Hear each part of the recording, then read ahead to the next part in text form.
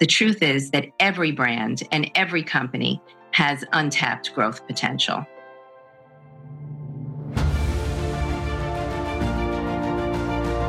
Hello and welcome to the Daily Helping with Dr. Richard Schuster. Food for the brain, knowledge from the experts, tools to win at life. I'm your host, Dr. Richard.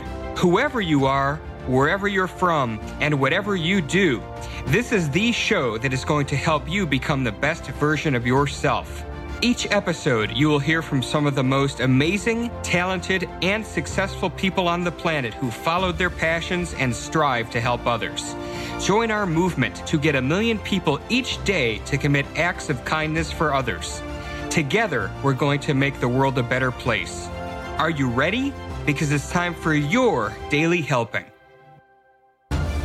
Thanks for tuning into this episode of the Daily Helping Podcast. I'm your host, Dr. Richard, and I cannot wait to share the genius of today's guest with you.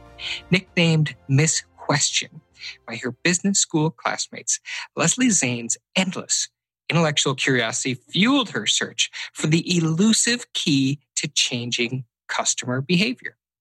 Working in brand management for blue chip companies, she found success to be remarkably hit or miss. So she struck out on her own and founded Triggers, a brand consultancy that helps companies create consistent success. Over the past 25 years, the company has developed a track record of accelerating growth through its unique expertise in changing instinctive brand purchase. Leslie received a BA from Yale University and her MBA from Harvard Business School. A TEDx speaker, she's been published in the Harvard Business Review, Knowledge at Wharton, MIT Sloan Review, Forbes, Ad Age, CMO.com, Barron's, and more. Leslie, there's so much more in your bio I could read, but we're just going to jump into it because I'm too excited to start. Welcome to the Daily Helping Podcast. It is awesome to have you on the show. And it is awesome to be here. Thank you so much. I'm so honored to be your guest. Absolutely. So I just kind of want to jump in. So tell me a little bit more about the Miss Question stuff. How did all that begin? Well, I don't know if you know what the seating arrangement is at Harvard Business School, but there's 90 people per section in an amphitheater, semicircular style, where the rows go up and up and up and up. And it's extremely intimidating to ask a question in that forum. But I always had one. And I figured, listen, I'm paying for this education. I might as well actually learn. And when I wasn't certain about something, I raised my hand.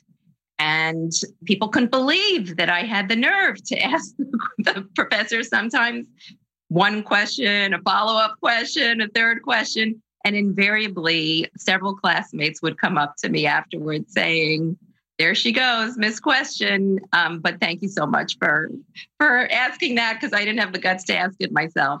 That's so funny. So the gratitude, because you were the one who had the courage to ask what was on other people's minds, but nobody would speak up. That's exactly right. Outstanding. So let's talk about the work that you do, because it's interesting. And one of the things that I didn't talk about, because there's just so much in your bio that we could get into, but as you're talking about changing customers' behavior and brand preferences, I know that your work heavily involves the subconscious understanding of bias and how that comes into play. So that's such a unique niche. How did you get into that? I think it really was that I was working in brand management for top companies like Procter & Gamble, Johnson & Johnson in my early years as an associate brand manager. And I learned a ton. Don't get me wrong. I really did learn a lot from those top companies. But I always felt that we could be doing better. Like, the old story, like half of the marketing you do works and half doesn't work, but you don't know which half. I mean, it really is true that success is very hit or miss when it comes to marketing initiatives. And I felt that there was a better way. And I also felt it had something to do with people's gut, with the consumer gut, with consumer instincts. Because I saw us doing a lot of superlative claims and being very persuasive and trying to incentivize purchase with coupons. And I could just see that it wasn't having a lasting benefit. So I developed this hypothesis that something more was going on beneath the surface. And in 1995, when I left the corporate world to start my own company, it was with the express intent of creating an approach, a process that would drive consistent growth every single time, not just be a random event when your creative had a brainstorm in the shower. And it's interesting because you're saying hit and miss, and people are going with their gut. So we don't really, as human beings, think a lot about what our gut tells us. It's an instinctual thing. We feel a certain way and we go with what we feel. So I'm always interested as a scientist at the actual research behind this. So talk to us a little bit about the difference between subconscious marketing and then regular, good old-fashioned conscious marketing, because I'm interested in hearing about how those differences play out. Yeah, absolutely. So when you think about the conscious mind, you are awake. You are aware of what's coming at you. And the conscious brain processes information very slowly at only 40 bits per second. In contrast, the subconscious mind, which is located in our older brain, the reptilian complex, processes information at 40 million bits per second.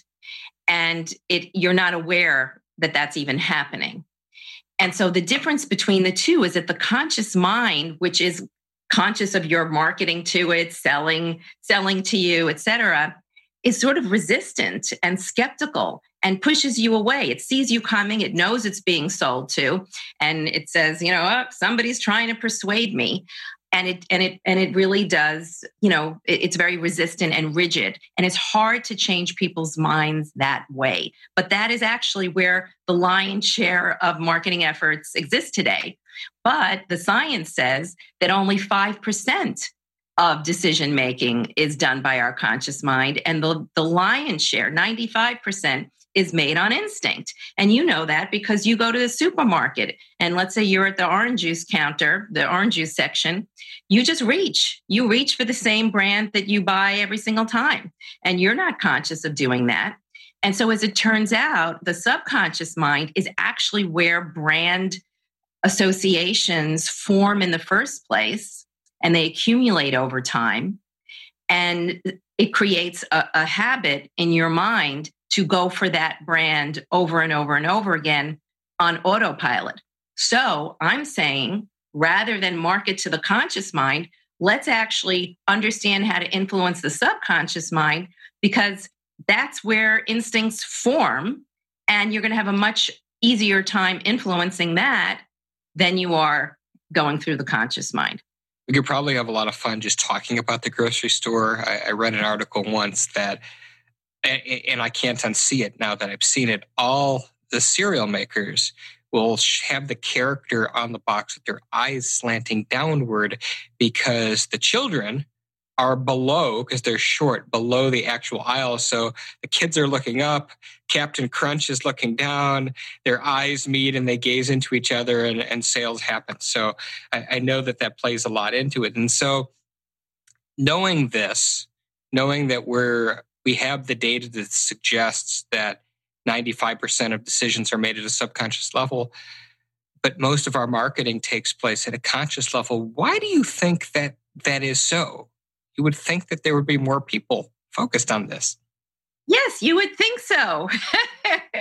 I think that's a great point. Honestly, I think that we are still operating in the world of Mad Men. If you think about when traditional marketing principles were born, it was really during the Mad Men era, and we didn't have brain science back then. And so you have every university and marketing textbooks, and you have Trout and Rees with their famous book in 1981, Positioning the Battle for the Mind. Every single book and source and training manual in every company still actually is a derivative of those rules. And while some things have changed, of course, like digital and programmatic advertising and all of the new things that have happened in the last 5 to 10 years, the rules behind marketing have not changed. We've all been raised on them and trained on them.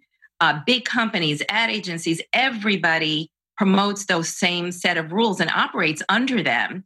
And so we're talking about changing an entire industry to get people to say, hey, wait a minute, we actually now have some real facts about how this works. We have brain science. Don't we need a new rule book?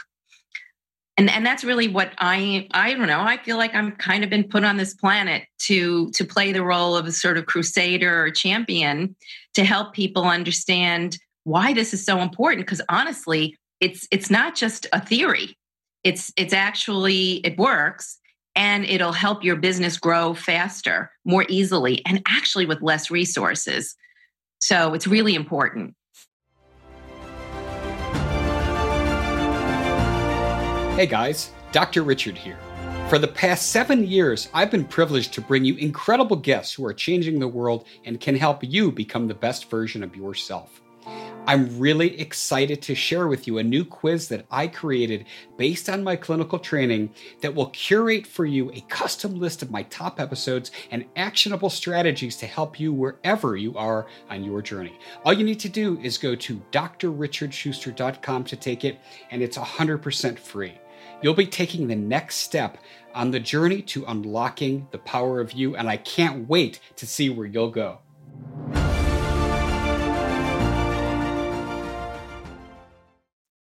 That is important, especially now with so many small business owners struggling because of the current coronavirus outbreak. So I want to go down that road a little bit more if we could. So if one's a small business, and that's often the challenge that entrepreneurs speak of, is they simply don't have the budget for marketing. Talk to us about, you said it actually requires fewer resources to market this. So let's go down the rabbit hole a little bit and talk about how we would go about marketing to our customers at a subconscious level. Absolutely.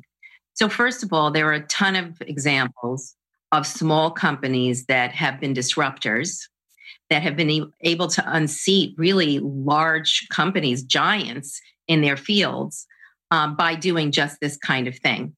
And one of my favorite examples to use is Dollar Shave Club, because that brand kind of came out of nowhere, and it did not spend a lot of money on advertising. It developed a viral video, a video that went viral, that was done by the CEO of the company. And what he did in that video was just very simply was, put up on YouTube. He shot it from sort of his warehouse instead of fancy offices. And the case that he made is that all you really need is a high quality razor. And if you think about all the other brands out there, they have a hammer on them and an air conditioner on them and a fan, and all these other razors are basically over-engineered. And you're paying for that. You're paying a lot more than you should be. All you really need is what your grandfather used, a simple high quality razor, and that's what we sell here. And he did it in a humorous way, and he had a lot of what we call triggers, cues and codes that operate at a subconscious level, connecting you with him as this struggling entrepreneur, connecting you with his workers that were shown in the warehouse. And you didn't see fancy offices, and you didn't see big company, slick advertising. You saw something that was very human and made a really good argument. And he used one of our favorite tricks at triggers, which is he gave a lot of positive associations to his brand and simultaneously gave a lot of negative associations to the giant, razor behemoths. And he did that simultaneous. And that is one of the key success factors to accelerating growth fast. Give lots of positive associations to you, give lots of negative associations to your competitor. And basically, there's 2 simple rules for growing brands, which everybody should know.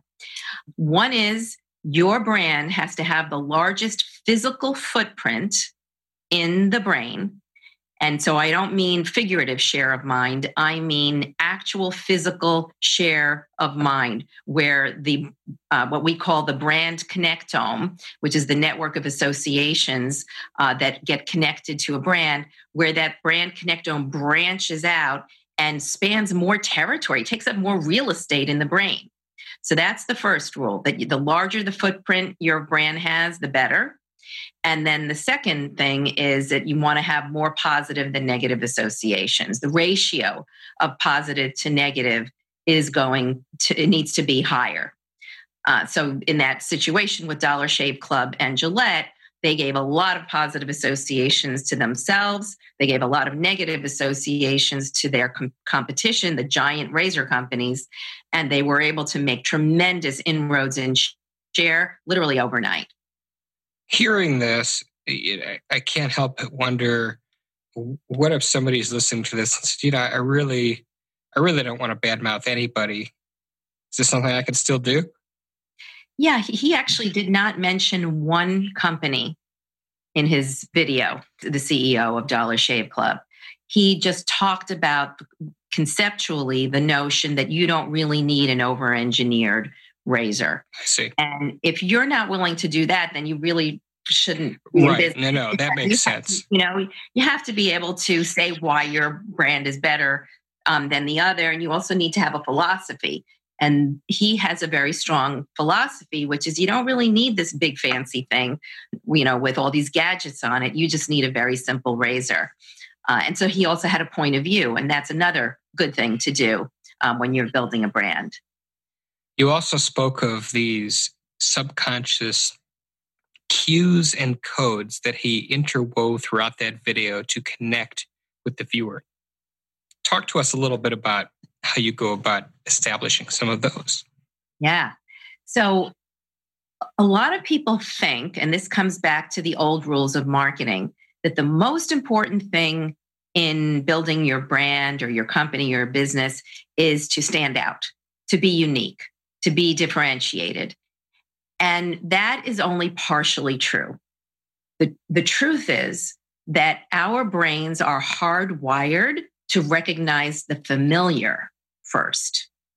So the way we actually stop at a product is not because it stands out and it's, glaring at us and shouting and looking like it came from Mars, but rather that there's something familiar that our brain recognizes that draws us to it. A great example is the bottled water category.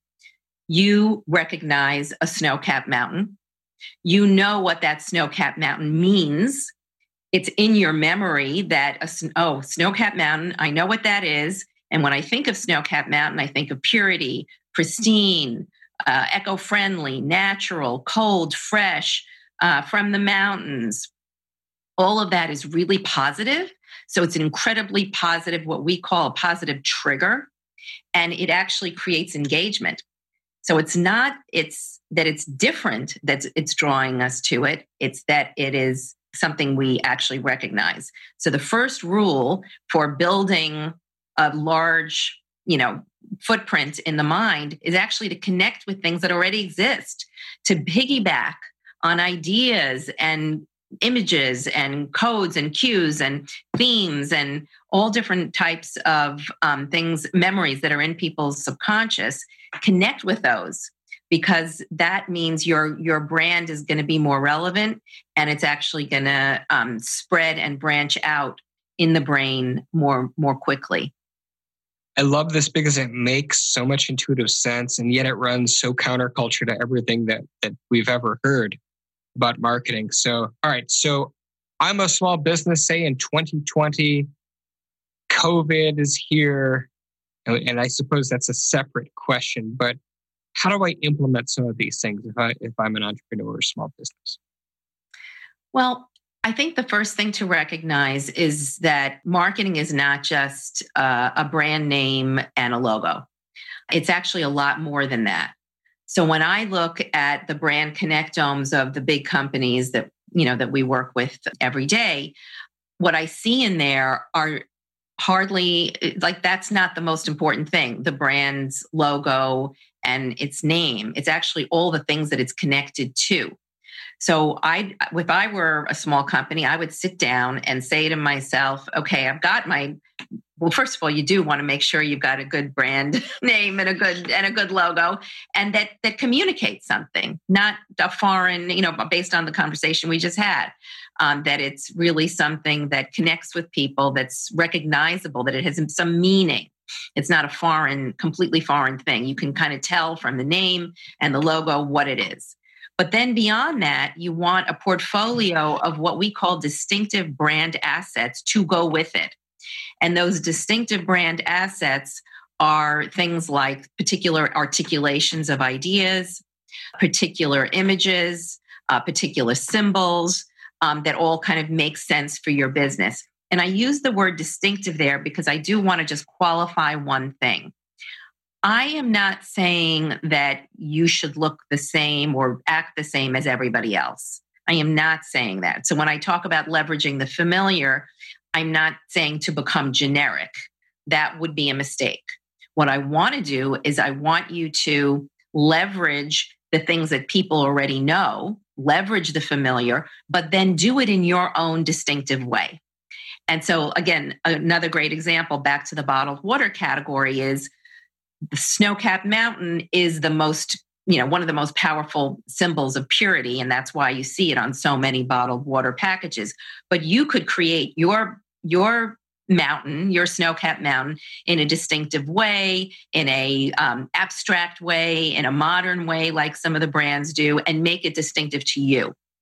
Another example would be if you were creating an ad or a video, you could, show a person drinking on a city street, sort of maybe a pretty, grimy, polluted certain city street. And then when they drink your bottled water, suddenly they're catapulted to the White Mountains, right? And, and if we're able to get really fancy, the snow-capped mountain breaks through the sidewalk and, and you're, suspended up on the top of the mountain peak. But there's all kinds of fun things that you can do to leverage the familiar while making it distinctive to your brand. But that, I think, is really the key here. That's great advice. And I decided that it needs to be a separate question because I didn't want that wisdom, which you just shared, and I'm so glad you did, to get lost when we're talking about COVID. So obviously, COVID is here and hopefully not here to stay, but it's here for a while. And talk to us about your thoughts on that, what impact it's had on marketing and how companies can adjust their messaging in this time. Yeah. So we've done a lot of work on what we call the COVID connectome, because it turns out there's a connectome for everything. And just to make sure that I've defined that, there is a network of associations for everything in your subconscious, for brands, for your grandmother, for the President of the United States, for Joe Biden. Everything has a connectome, and it's cumulative memories connected to that thing. So what happened in COVID is that just like brands grow from a little sapling into a full-grown tree, so too COVID grew from a little sapling when we just started hearing about this place called Wuhan, and stories were coming from China and from different countries, and we weren't really paying attention to it. But over time, the COVID connectome grew and grew and grew and grew and grew, and now it is like planted in our brain, and it is gigantic. And it's kind of overtaking a lot of other things in our lives. So it's very prominent. And I think the most important thing for people to recognize is that what you want to do is you actually want to connect your brand to some of the emerging instincts that are happening during COVID. You want to find out what those emerging instincts are. I can tell you what some of them are.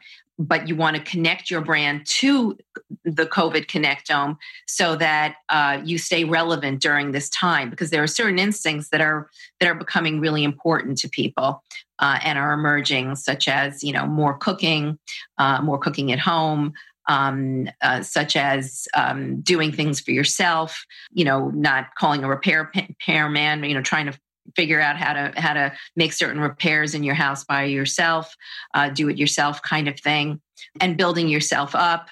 building up your immunity, those kinds of things. And there's just a lot of different opportunities that emerge. And as horrible and terrible and tragic as this entire period is, and I'm sure everybody, who's listening has been impacted in some way or lost somebody that they love, and my heart goes out to them.